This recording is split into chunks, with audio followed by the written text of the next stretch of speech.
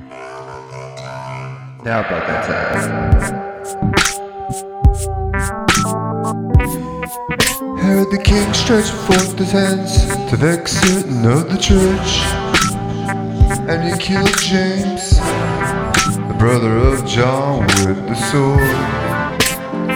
And because he saw it pleased the Jews, he proceeded further to take Peter also.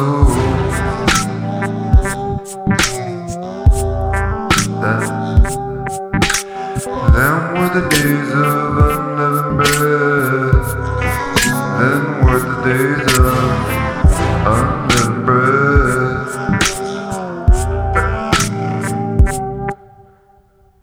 And when he had apprehended him and put him in prison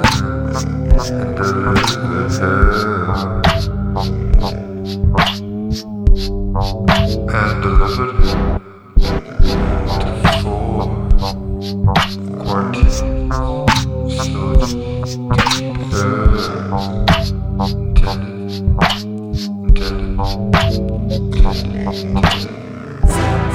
After Easter